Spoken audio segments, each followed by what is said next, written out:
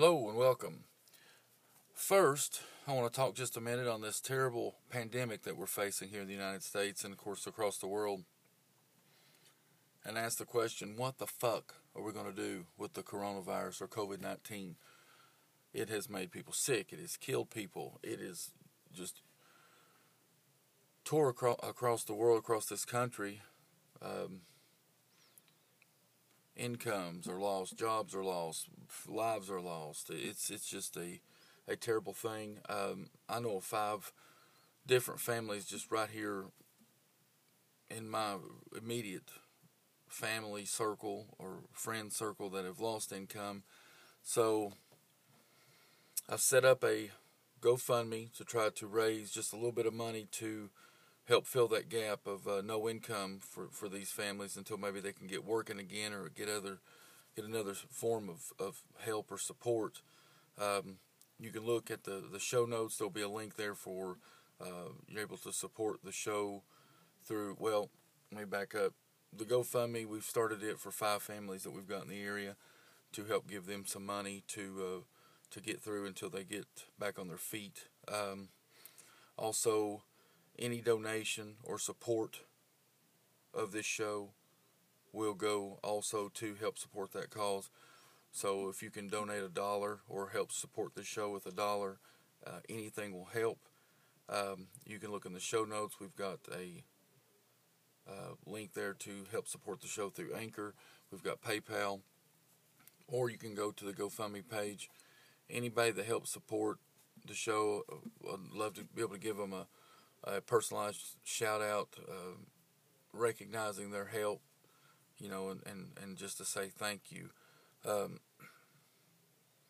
So I hope that this podcast finds everybody well and safe and sitting at home, I guess, because everybody is doing some form of, I am, some form of quarantine, and if I do have to venture out just a bit, doing the social distancing and everything else. But if you can help us support the show or support the GoFundMe page with any form of donation, it would be much appreciated, because there are many families that are suffering and struggling right now. And I know that, excuse me, that it's bad for everybody. So, if you can't, that is 100% understandable.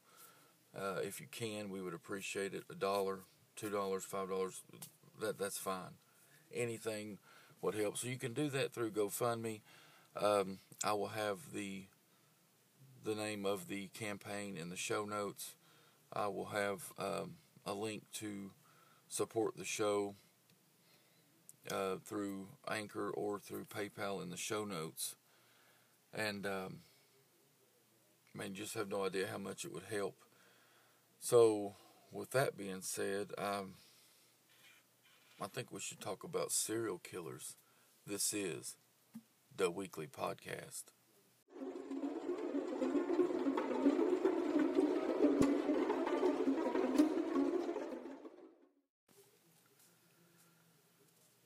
I was born with the devil in me, said H.H. Holmes, who in 1893 had took advantage of the World's Fair and the extra room he rented out in his Chicago mansion to kill at least 27 people without attracting much attention at all.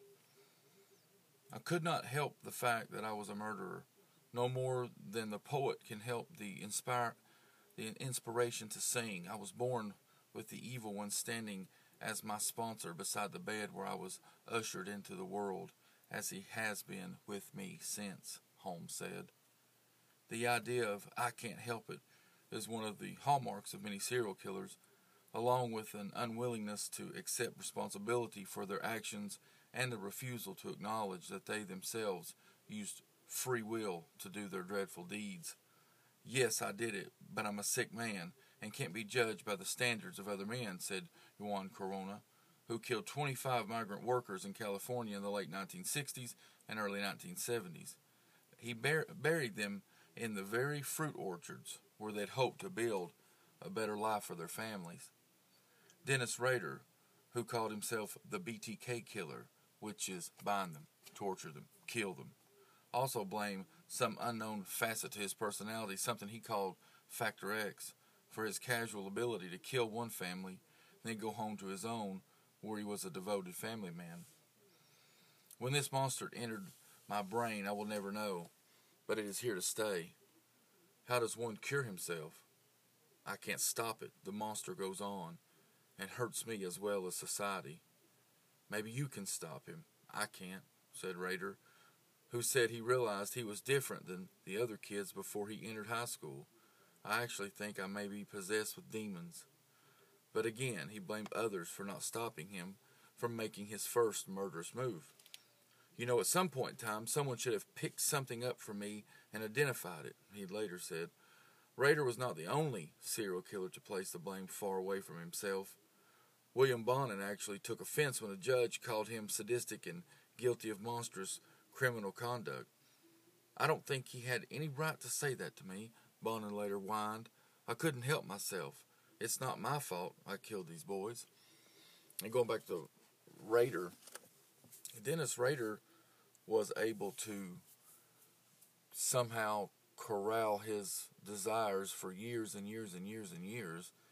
Maybe it was the photos or the garments he had taken and would revisit and take photos of himself, which he was caught doing, or they had found pictures and things like that. But the funny thing about Rader is that he was scot-free and had managed to somehow get away with it and had gotten away with it until he decided he wanted to play with law enforcement again by sending notes and letters. And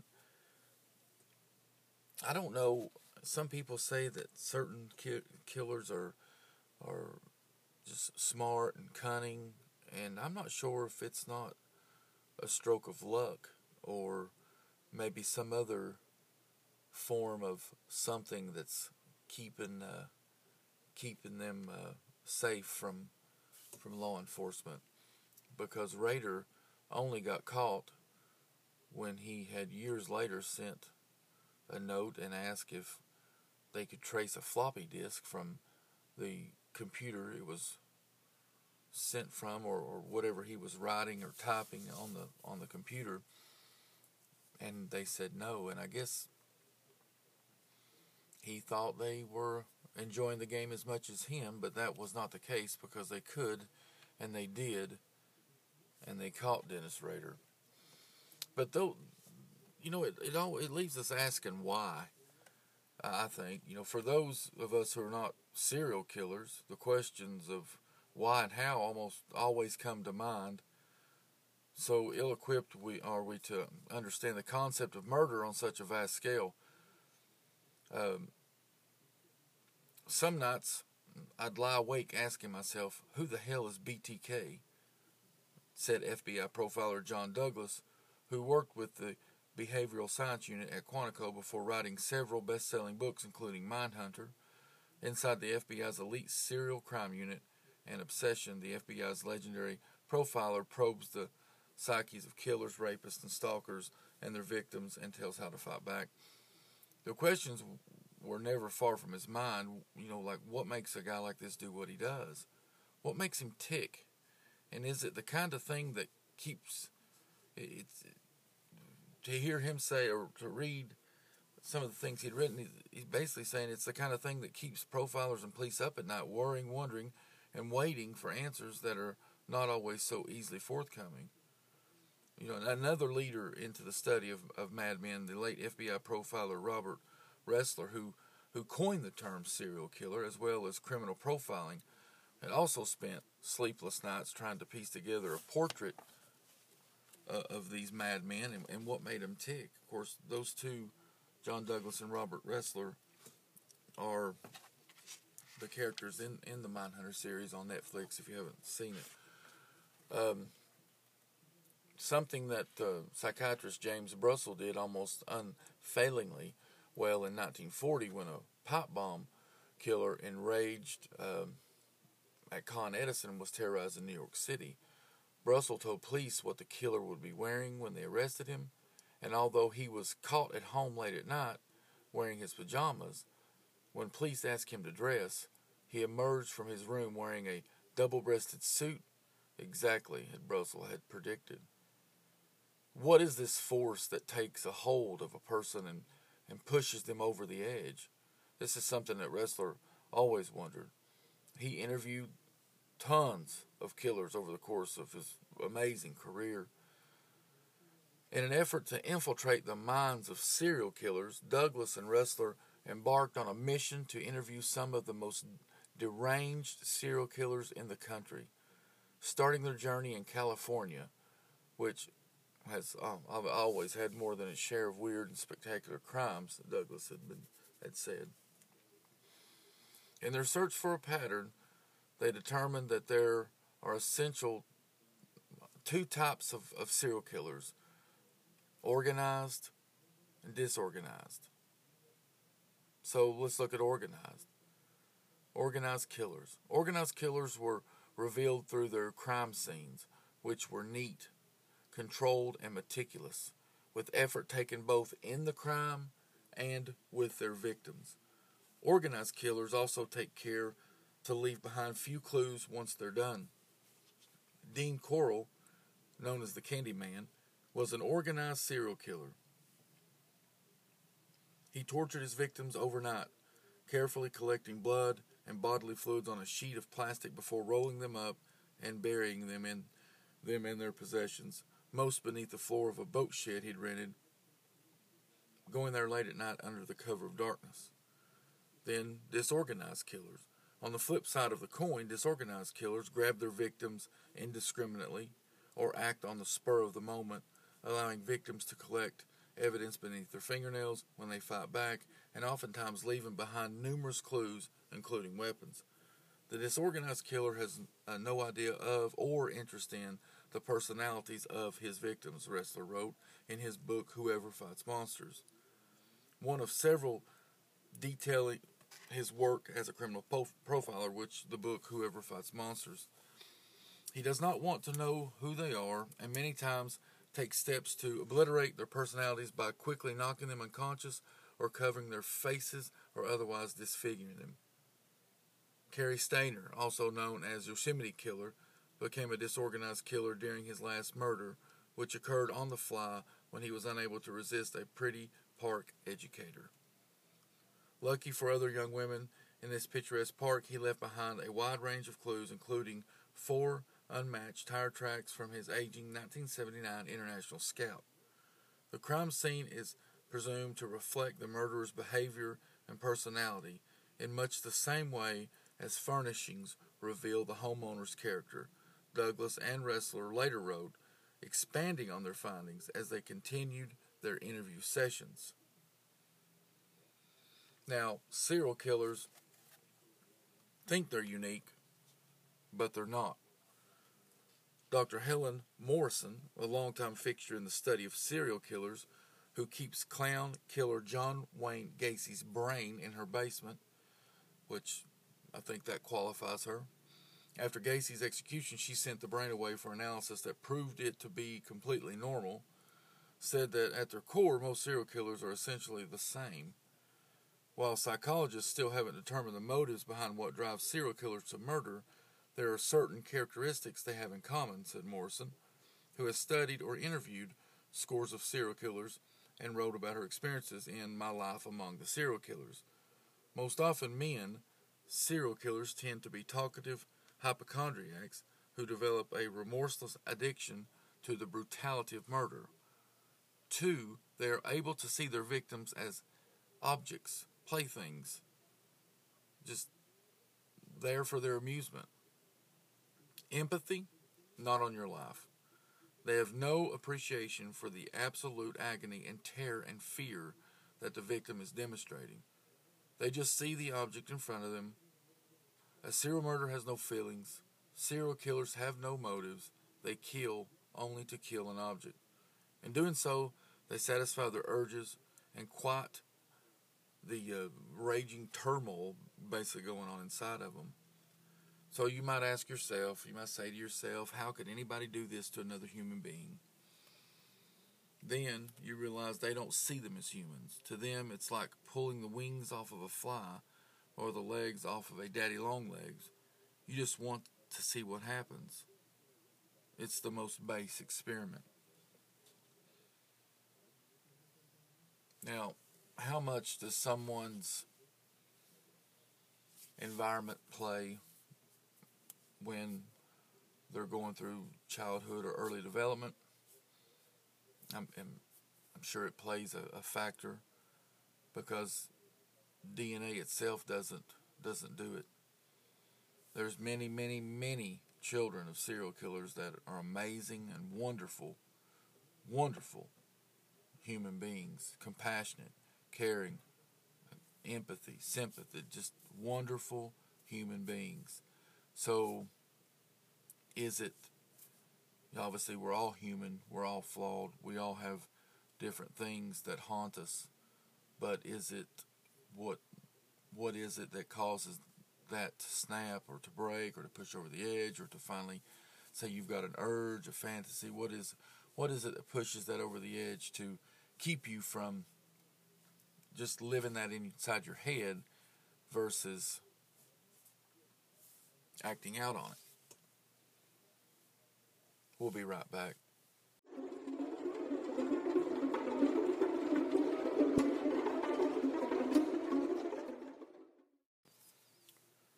Nature versus nurture. For many serial killers, the desire to kill is as innate as their hair or eye color and out of control, but most experts say that childhood trauma is an experience shared by them all. In 1990, Colin Wilson, Donald Seaman conducted a study of serial killers behind bars and found that childhood problems were the most influential factors that led serial killers down their particular path of death and destruction. Former FBI profiler Robert Ressler, who coined the term serial killer and criminal profiling, goes so far as to say that 100% of all serial killers experienced childhoods that were not filled with happy memories of camping trips or fishing on the lake. According to Ressler, of all the serial killers he interviewed or studied, each had suffered some form of abuse as a child, either sexual, physical, or emotional abuse, neglect or rejection by parents, or humiliation, including instances that occurred at school.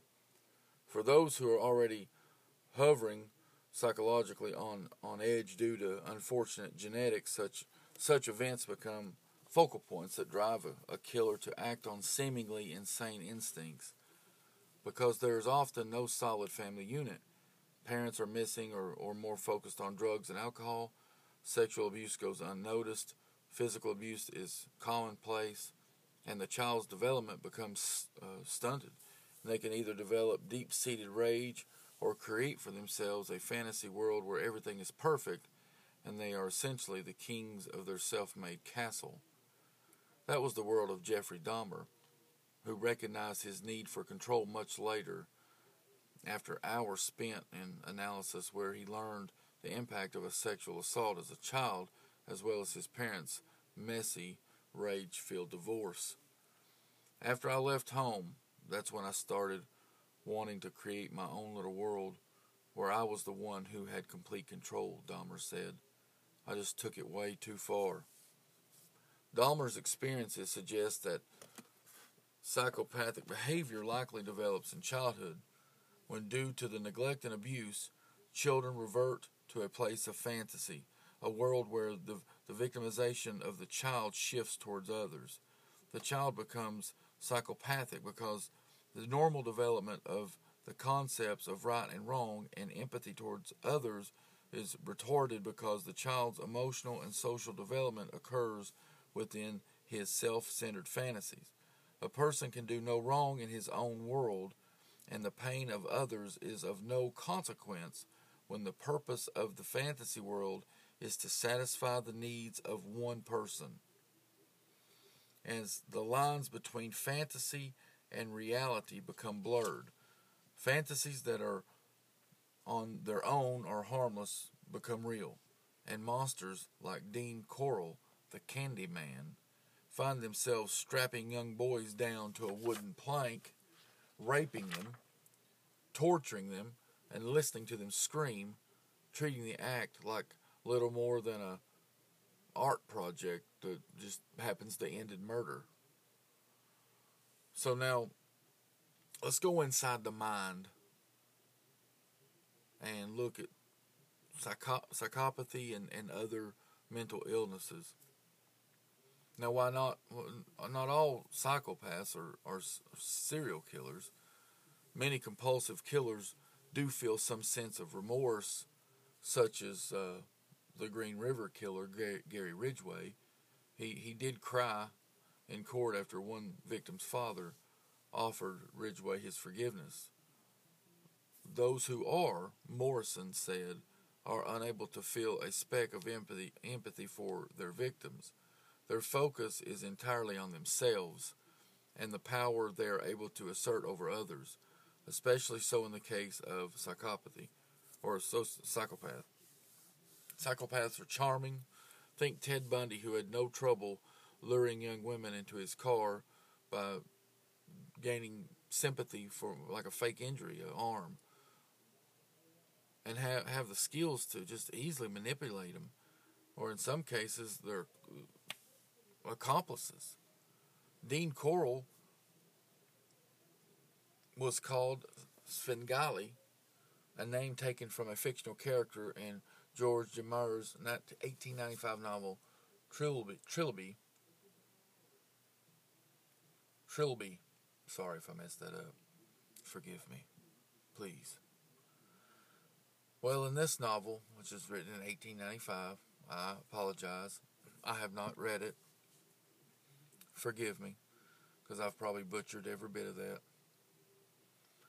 Well, anyway, in this novel, this Trilby seduces, dominates, and exploits the main character, a young girl, for being able to enlist the help of several neighborhood boys who procure his youthful male victims without remorse, even when the teens were their friends.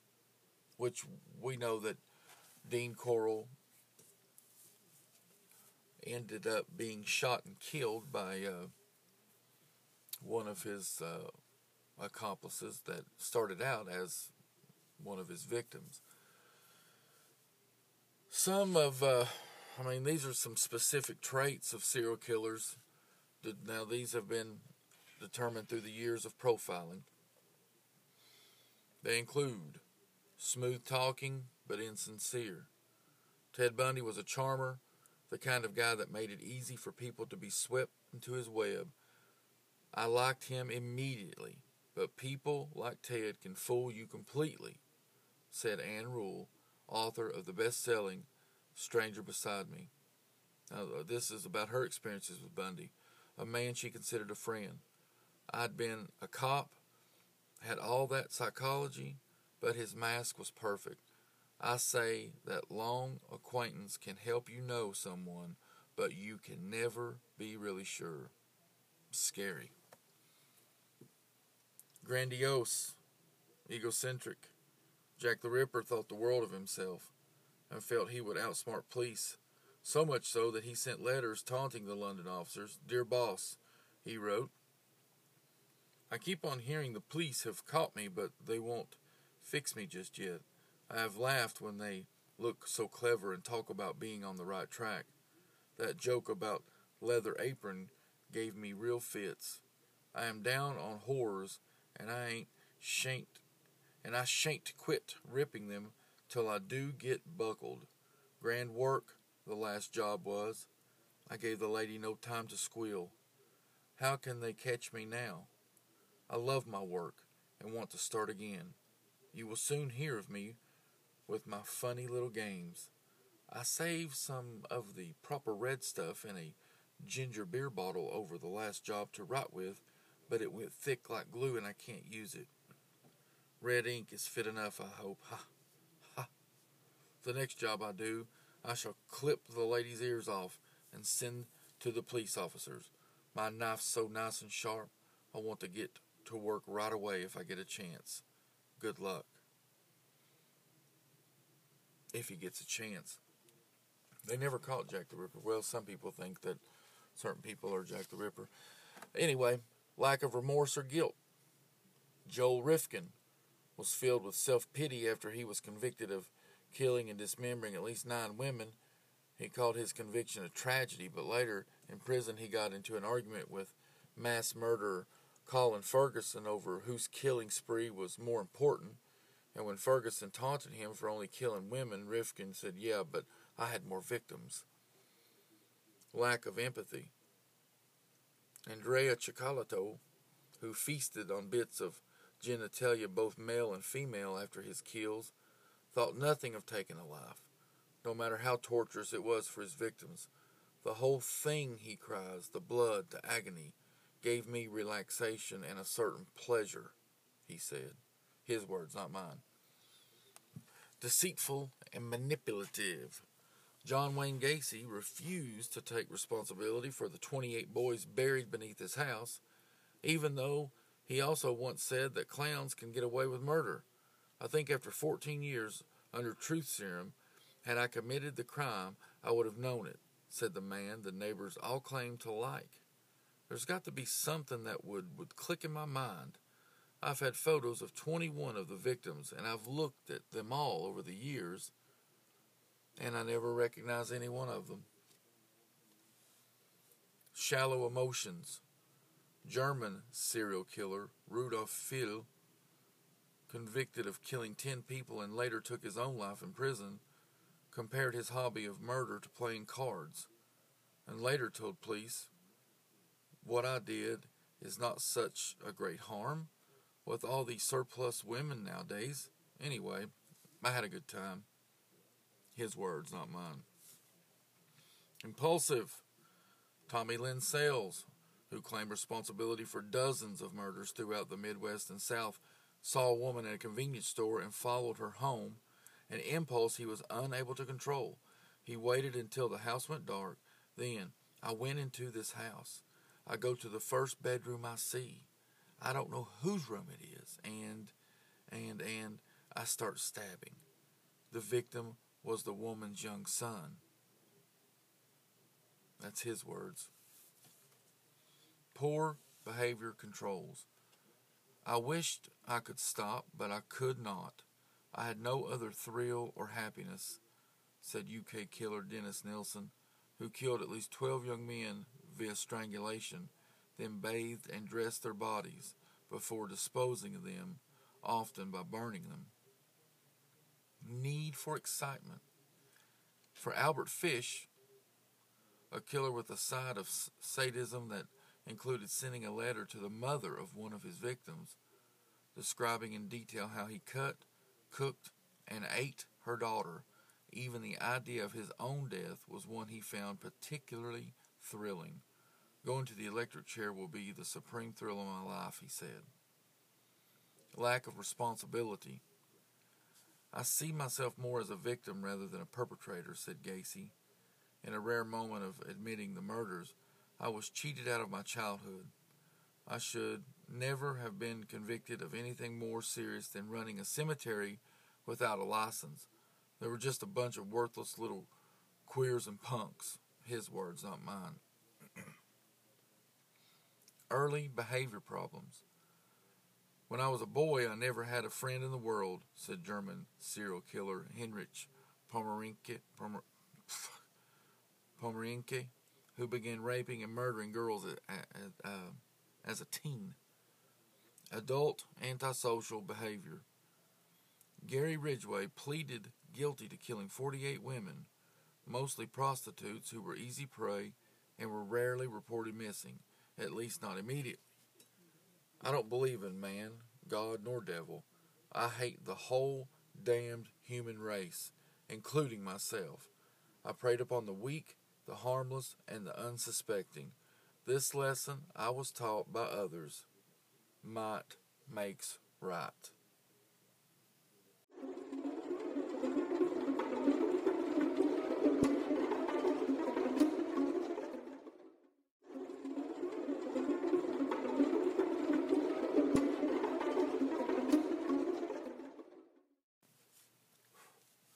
I felt like it. Many psychopaths will say after a crime, I did it because I felt like it. And they'll have certain elements of pride. That's how BTK killer Dennis Rader felt, because he had no sense of wrong regarding his actions. He was able to carry on with his normal life with his wife and children with ease.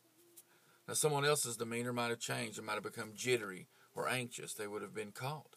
Many serial killers are so cold they can pop into a dinner right after a murder, never showing a sign of what they've done. Serial murders often seem normal, according to the FBI. They have families and or a steady job. They're completely ordinary. And that's what gets a lot of victims in trouble. That normalcy is often what allows perpetrators to get away with their crimes for so long. Unlike mass murderers, such as terrorists who generally drop off the radar before perpetrating their event, serial killers blend in. They might seem a bit strange. Neighbors noticed that Ed Gein wasn't too big on personal hygiene, and neighbors did think it was odd that William Bonin hung out with such young boys, but obviously not so much that no one asked any damn questions. And I think it's one issue with we do not, as a society, we see some shit going on. And, I mean, obviously, if it was something obviously terrible, we would intervene. But I think as human beings, we're so quick to be like, oh, no, that's none of our business. Or, no, that's not. We're overreacting. No, it's... So, anyway. That's why you hear all the time people say, I had no idea. Or he was such a nice guy. After a friend or neighbor is arrested. And it's also why people are so very stunned when they see stories of serial killers dominating the news. I think it's the fact that we didn't see it coming, or takes us by surprise, that makes the news. I mean, because serial killers, for years and years and years, true crime serial killers, I don't want to use the word fascination. There is definitely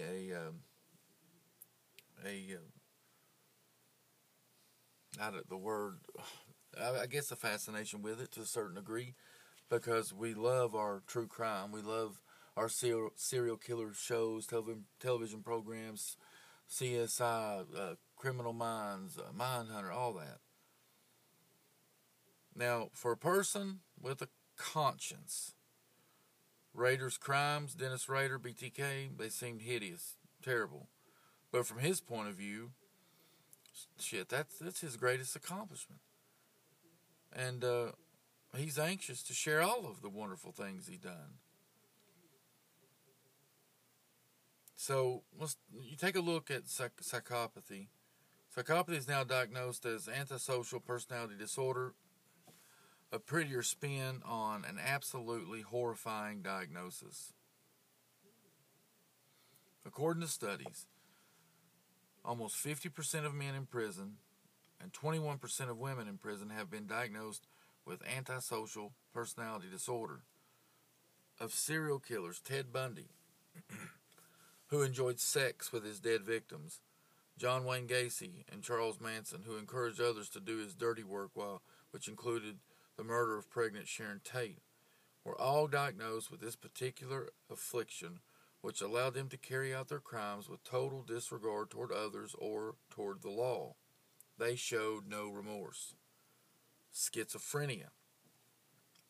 Many known serial killers were later diagnosed with some other form of mental illness, including schizophrenia, believed to be behind the crimes of David Berkowitz.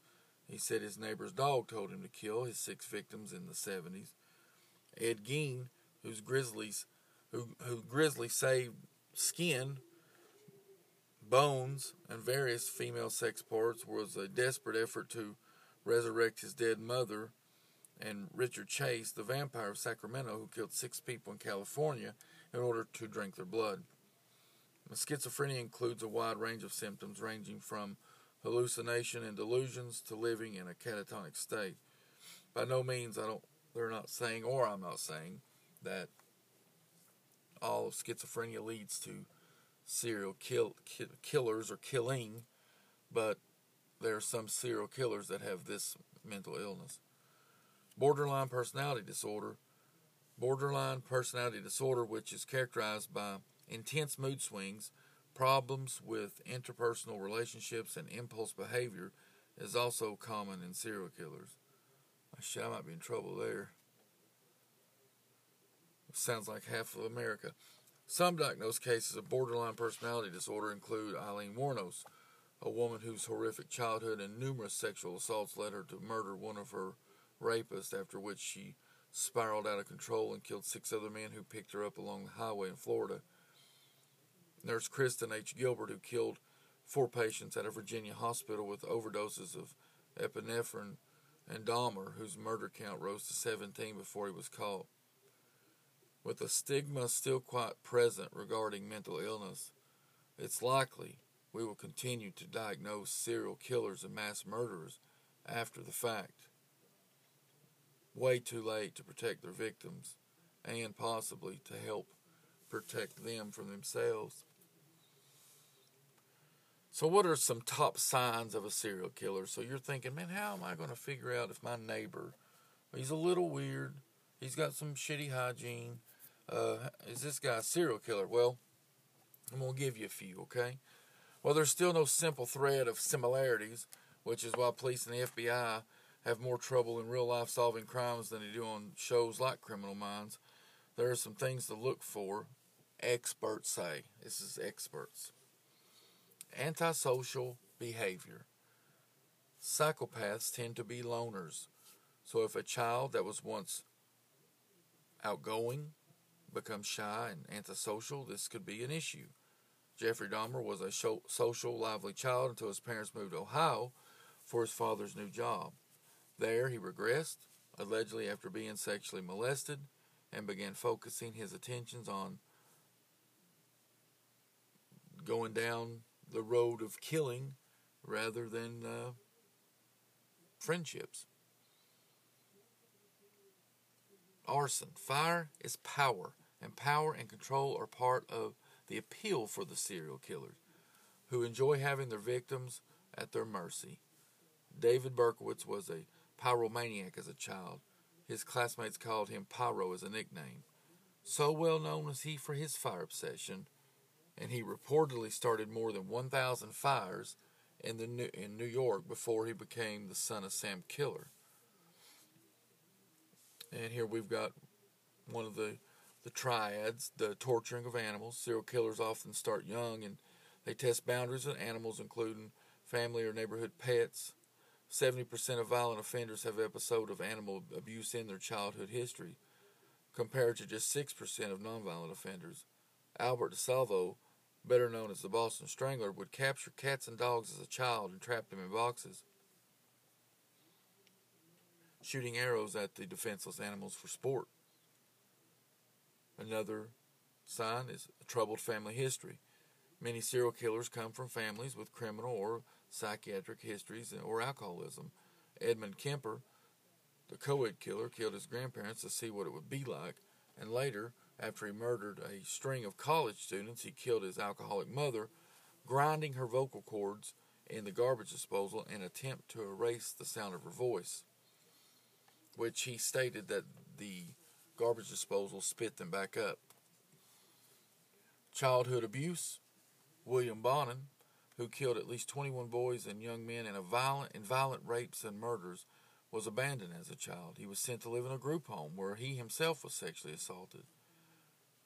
The connections suggest either a rage that cannot be erased, like Aileen Wuornos, a rare female serial killer who was physically and sexually abused throughout her childhood, resulting in a distrust of others and a pent-up rage that exploded when later on during a rape of in her adult years. So after she was raped, that just set off something in her. She killed him and then 6 other men. You know, it's like a disassociation of sorts, refusing to connect on a human level with others for fear of being rejected yet again. Substance abuse.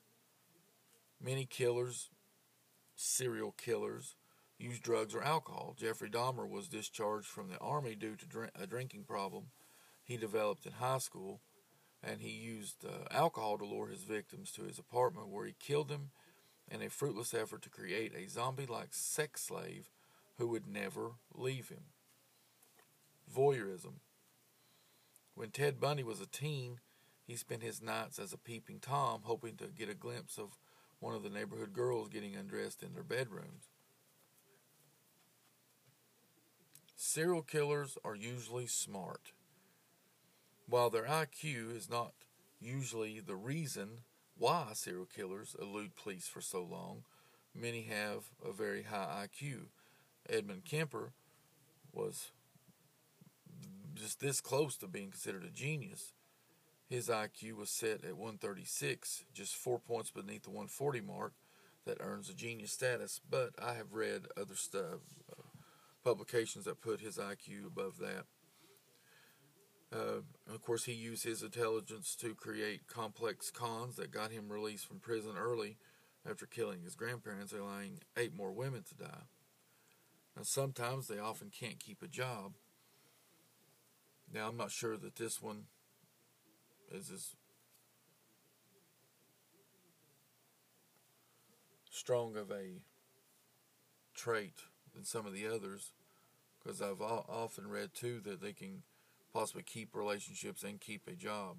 So we'll say that sometimes this will fall and come into play. Is can't keep a job. Serial killers often have trouble staying employed, either because their off-hour activities takes up a lot of their time. Jeffrey Dahmer hid bodies in his shower, the shower he used every morning before work, because he was killing at such a fast rate, or because their obsessions have them hunting for victims when they should be on the clock at work. So, what are some of the trademarks of a serial killer? So we've all watched Criminal Minds, and we know some of the terminology. We all could probably be mind hunters at this point, so we think. I think. Nah. It's just intriguing. I think John Douglas and Wrestler that shit just blows my mind. Just amazing individuals, very smart. While what we know helps us get a better understanding of potential serial killers and perhaps take a closer look at our weird little neighbors, it is still tricky for police and FBI agents to track serial killers down without knowing a few tales. The signature. While serial killers like to stake a claim over their killings, serial killers typically have some sort of signature, according to Scott Bond. They're usually still quite neat, and a signature does not necessarily mean evidence. Jack the Ripper, of course, his signature was the ripping of the bodies. While there are multiple theories, Jack the Ripper has yet to be identified despite the similarities in his murders. 2. The Happy Face Killer, Keith Hunter Jesperson, which, if you ever watched Dark Minds, was in William Phelps' secret serial killer on that show they called Raven, whose childhood was marked by alcoholic parents, teasing at school, and a propensity to abuse small animals, drew happy faces on the numerous letters he sent both to media and authorities, teasing them a bit with a carrot on a string. If the forensics evidence itself, depending upon the bones or flesh or whatever is left, if it allows for that sort of identification, that would be one way of using forensic evidence to link these murders. The cooling off period. So we've got the signature, the cooling off period. Organized killers are so neat, tidy, and meticulous that they may never leave clues, even if they have a signature. And if there's a long cooling off period between crimes, tracking the killer becomes even more of a challenge. After a murder, which could be compared to a sexual experience or getting high on drugs, the uncontrollable urges that led the killer to act, they dissipate, at least temporarily. But according to Wrestler, serial killers are rarely satisfied with their kills, and each one increases desire In the same way, a porn addiction can start with the pages of Playboy, then turn into BDSM videos or other fetishes when Playboy pictorials are no longer satisfying. I was literally singing to myself on the way home after the killing. The tension, the desire to kill a woman had built up in such an explosive way that when I finally pulled the trigger, all the pressures, all the tension, all the hatred had just vanished, dissipated, but only for a short time. Said David Berkowitz, better known as the Son of Sam.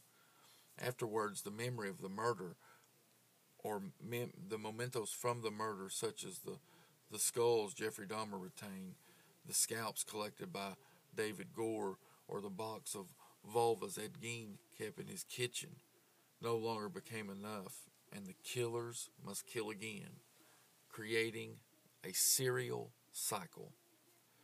That window between crimes usually becomes smaller, however, which allows authorities to notice similarities in murder scenes or methodology, making tracking easier, because that desire starts to come back quicker, because it's just what they've done becomes less self-gratifying to them. In the case of William Bonin, there were months between his first few murders, but toward the end, he sometimes killed 2 young men a day to satisfy his increasingly uncontrollable urges. Sometimes I'd get tense and think I was going to go crazy if I couldn't get some release. Like my head would explode. So I'd go out hunting. Killing helped me.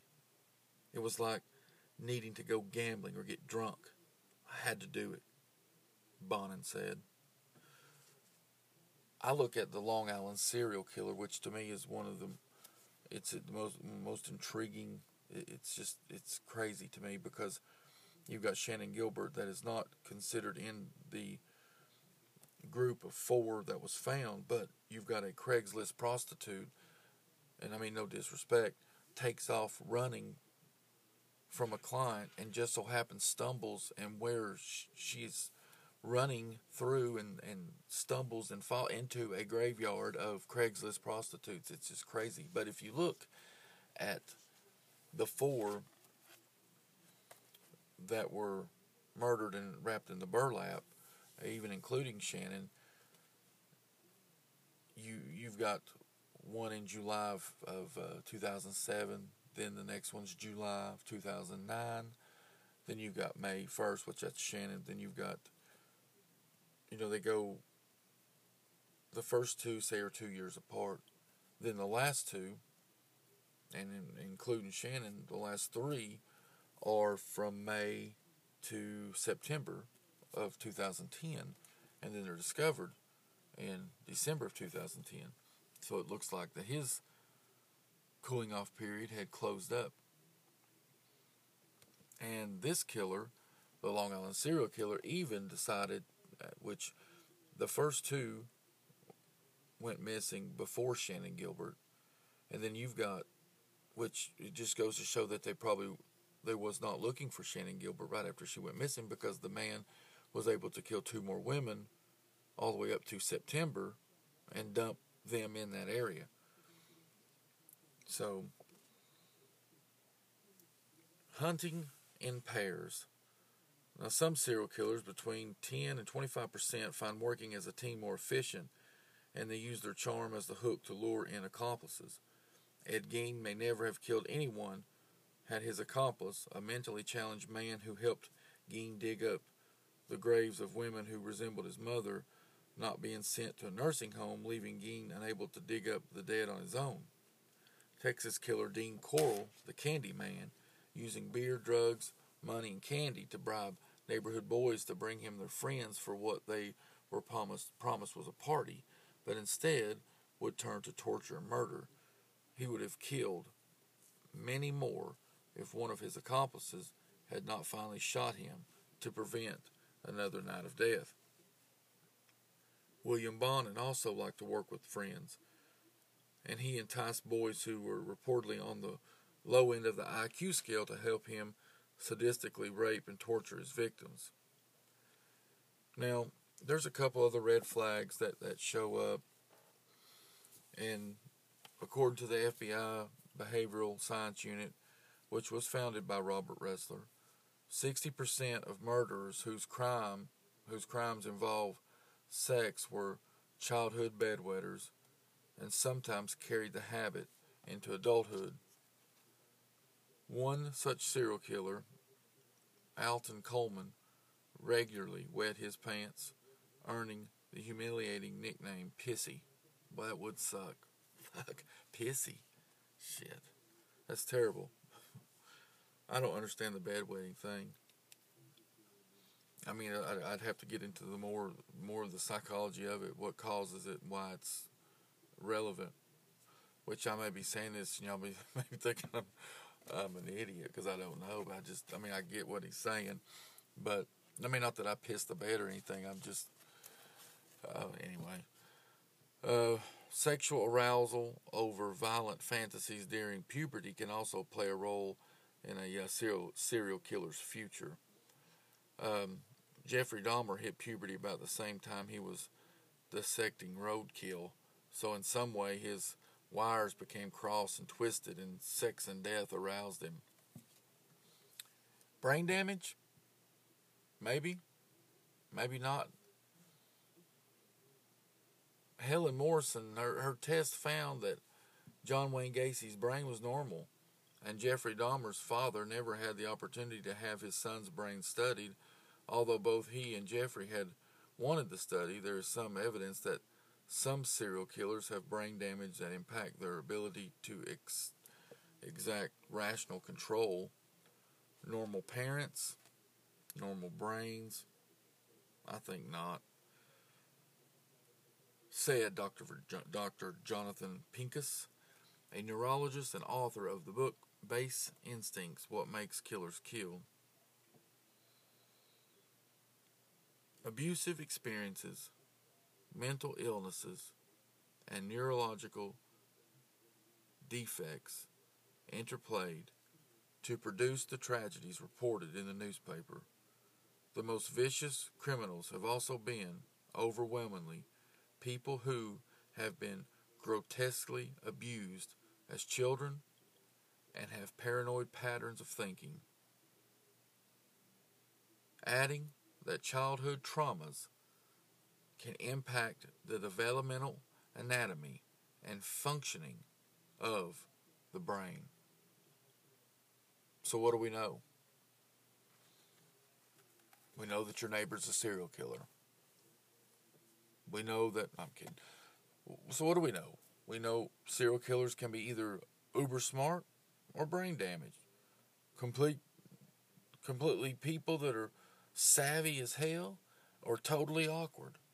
They can be high functioning and seemingly normal, or fuck, they can't even hold down a job. But essentially, no matter what their backstory, their modus operandi, or their style, they're evil. And do we need to know anything more than that? This is the Weekly Podcast.